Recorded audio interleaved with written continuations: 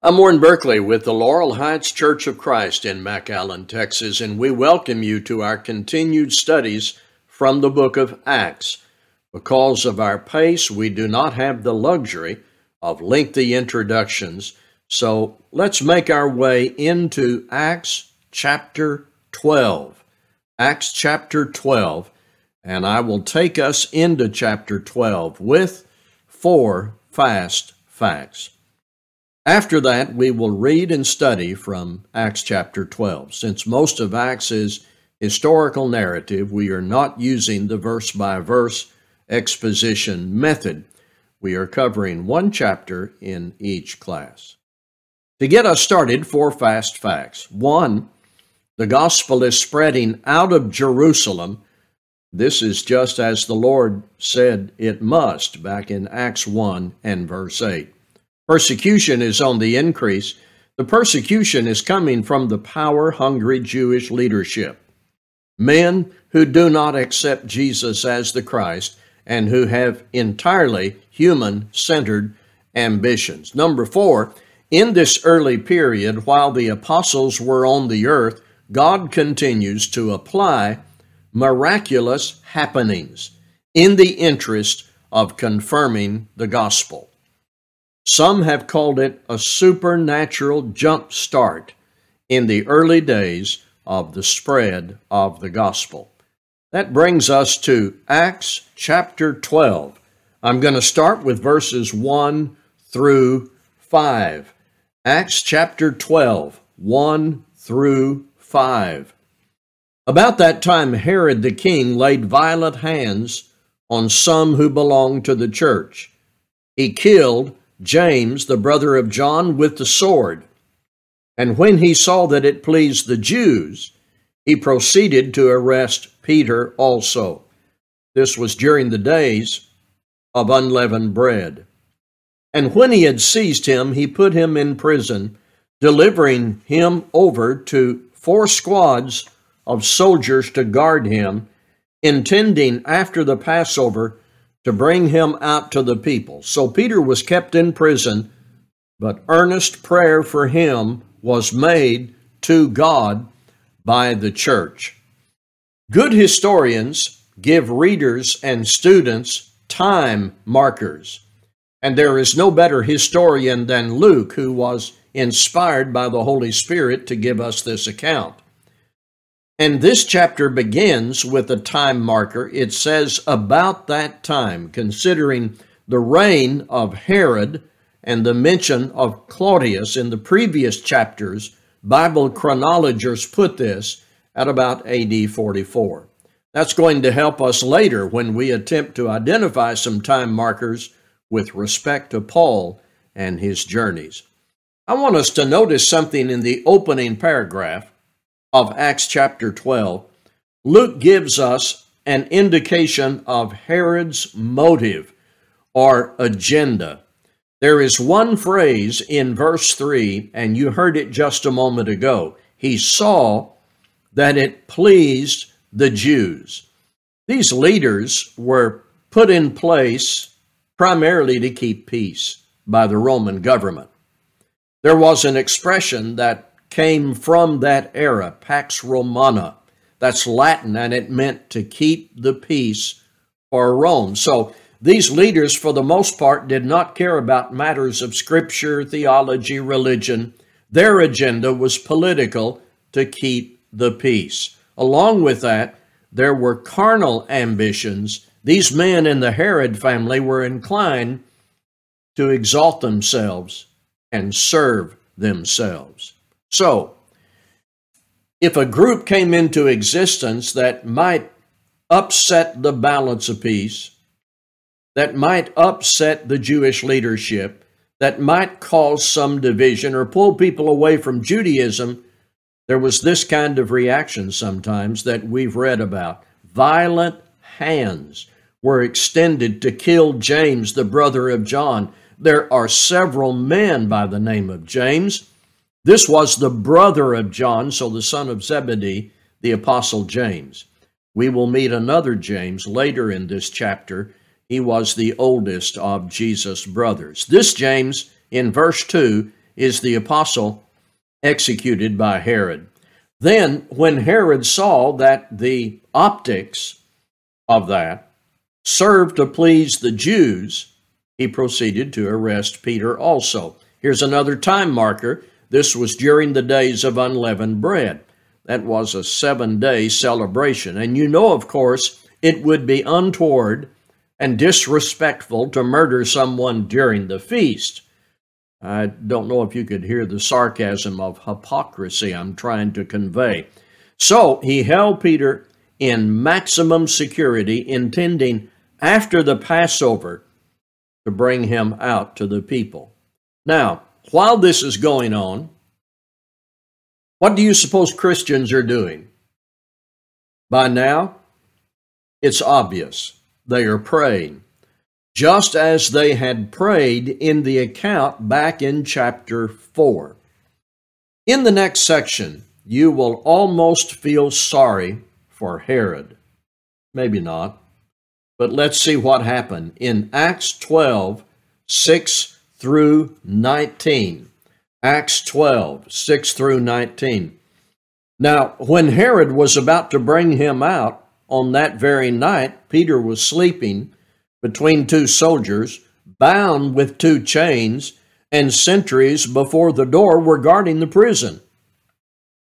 And behold, an angel of the Lord stood next to him, and a light shone in the cell. He struck Peter on the side and woke him, saying, "Get up quickly." And the chains fell off his hands. And the angel said to him, "Dress yourself and put on your sandals." And he did so. And he said to him, "Wrap your cloak around you and follow me." And he went out and followed him. He did not know that what was being done by the angel was real, but thought he was seeing a vision. When they had passed the first and second guard, they came to the iron gate leading into the city. It opened for them of its own accord. And they went out and went along one street, and immediately the angel left him. When Peter came to himself, he said, "Now I am sure that the Lord has sent his angel and rescued me from the hand of Herod and from all that the Jewish people were expecting." When he realized this, he went to the house of Mary, the mother of John, whose other name was Mark, where many were gathered together and were praying. And when he knocked at the door of the gateway, a servant girl named Rhoda came to answer.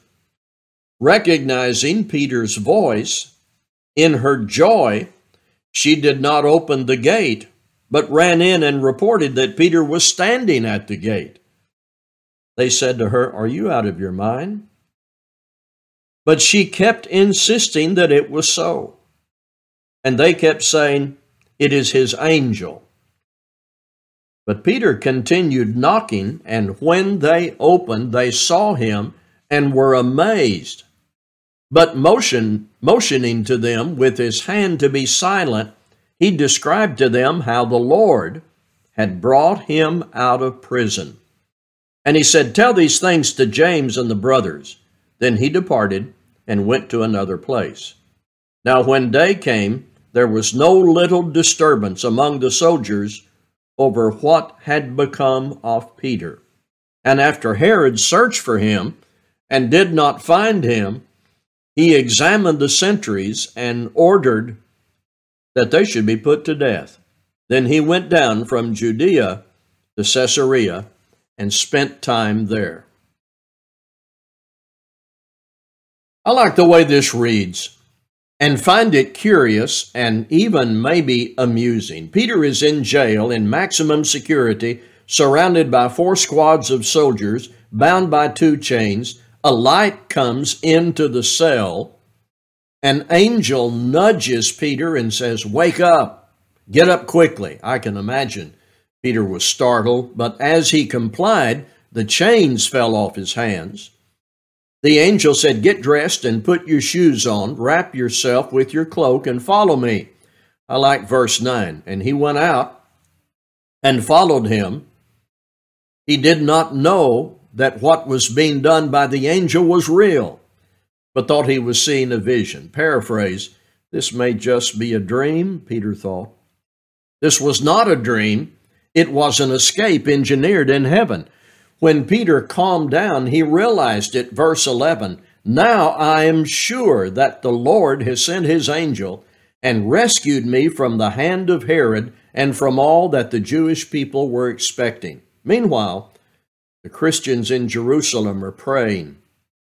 They don't know about Peter yet. They are at the house of Mary. Well, there's more interesting drama here in the narrative.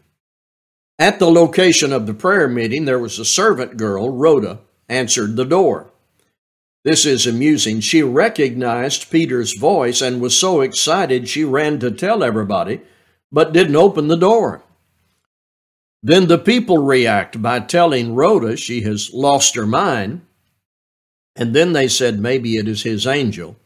Meanwhile, Peter's knocking at the door. He got in and described to his brothers and sisters in Christ what had happened, and then Peter left. Back at the jail, soldiers are agitated. They couldn't find Peter, and Herod searched for him and did not find him. He examined the sentries and ordered that they be put to death.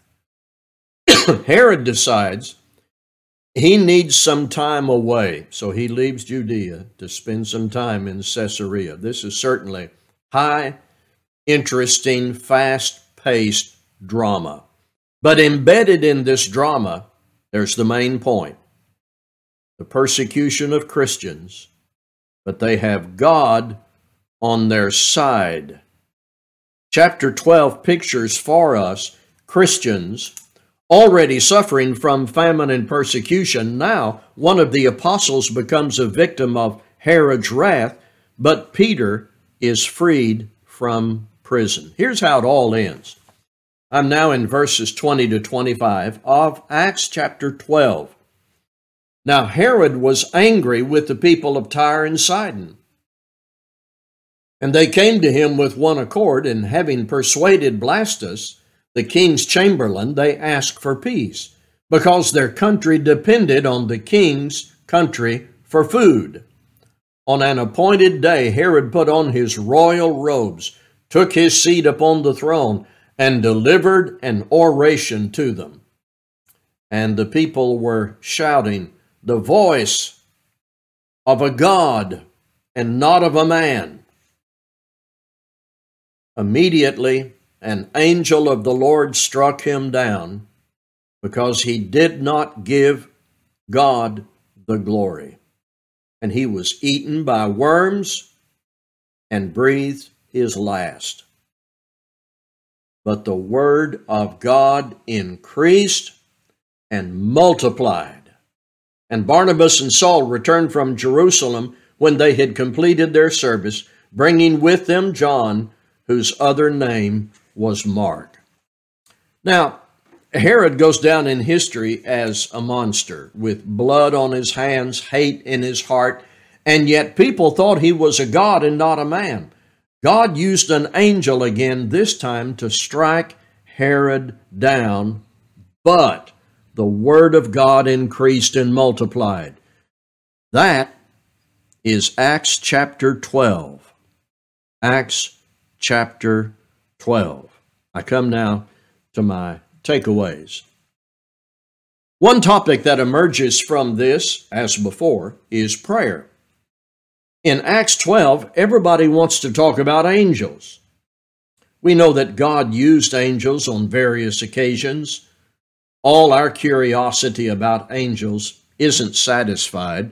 There is a mystique and dramatic interest in angels. We want to know all about them, but we are not told everything. Maybe that's because we are not angels. Therefore, there's no reason for us to know all about what they do. They do that. We respond to God according to His Word. Better for us to concentrate on what we are to do as God's people. And one privilege we have is prayer. And you see that all through the book of Acts. Not everybody is preaching publicly. Not everybody is working miracles. Not everybody is becoming an elder. but every faithful child of God is praying. And there isn't any doubt we can and must be praying people today. And not just about our personal desires and issues, but about the spread of the gospel. The book of Acts shows God's people praying about the spread of the gospel and asking God for boldness to speak the word and for the protection of persecuted saints. So I will say to us, don't spend a lot of time trying to figure out what angels do. Leave that to God and angels. Our duty is to do the work of the Lord and preach the gospel and live for the Lord and edify and encourage one another and accompany all that with fervent prayer. Number 2, the Word of God cannot be stopped. In 2 Timothy 2 in verse 9, Paul made the statement that the Word of God cannot be bound. One translation says it cannot be chained. One of the lessons from Acts 12 is no matter what evil men may do, the Word of God is more powerful, and it will continue. It will continue to be applied and spread. Men cannot stamp out the Word of God. Consider here in Acts 12, at the beginning of the chapter, Herod is on a rampage, arresting and persecuting Christians, executing the Apostle James, thinking he will do the same to the Apostle Peter. The chapter opens with this grim report of all that makes it seem like truth is being crushed. But look at verse 24. The word of God increased and multiplied. When bad things begin to happen against us, we are never justified in thinking God's word will cease to exist, truth will be defeated, there will be no Christians. The word of God cannot be bound. We must keep preaching the word, trusting in the power of God through his word to break through and defeat human hostile plans. Number 3, about Herod, we can learn several things. 1, keying off the point just made, the Lord's work cannot be defeated. Number 2, when you exalt yourself, you will be humbled. 3, it is a dreadful mistake to not give God the glory. Herod becomes our unintentional instructor. He models what we should never become, and he also becomes a monument of God's wrath. There was a professor of surgery at Bristol University in England a few years ago who wrote a book, The Bible in Modern Medicine. He studied the diseases of that time period when Herod died from the text of Acts and from external sources. He determined in Herod's digestive system, God placed a nest of intestinal worms that created a painful obstruction that caused a slow and painful death. I wonder if that made an impression on the people who watched Herod die. The Lord's work could not be defeated. Josephus tells us King Herod never rebuked exaggerated flattery. Now that would mean this. He would go out of his way to hear the praise of people who thought he was so wonderful. Never rebuked exaggerated flattery. But when the people hailed him as a god and he accepted that, the worms may have already been making their way into his body. The Lord's work could not be defeated. Ideally, obstacles ought to propel us to greater service for the Lord. May I repeat with a clearer throat? Ideally, obstacles ought to propel us to greater service for the Lord. There is a human tendency when bad things happen to just sink into inactivity and pessimism and depression. When there is a serious setback, like the death of a beloved brother that we depended on, we may let that setback paralyze us or set us into a panic of despair. If our faith is well set, it should happen that obstacles propel us to greater service to the Lord, where we step up after the crisis, even during the crisis, and we work even harder for good things to happen through the preaching of the Word. You know what I mean? And then I want to say there is a calm that is imparted to the mind through the strong commitment and activity of faith, where one trusts God and receives a calm demeanor by that faith. Peter was in prison, no doubt thinking he would probably be killed, and he slept like a baby. Paul and Silas were in jail in Philippi. Do you remember what they were doing? They had a singing. They were singing hymns. There is, for those who trust God, a defiance of death and a calm that cannot be discounted. By faith in Christ, that calm demeanor and peace can be ours. Praise God. The Lord is good, a stronghold in the day of trouble. He knows those who take refuge in Him. Thank you for listening. Next time we'll be in Acts chapter 13.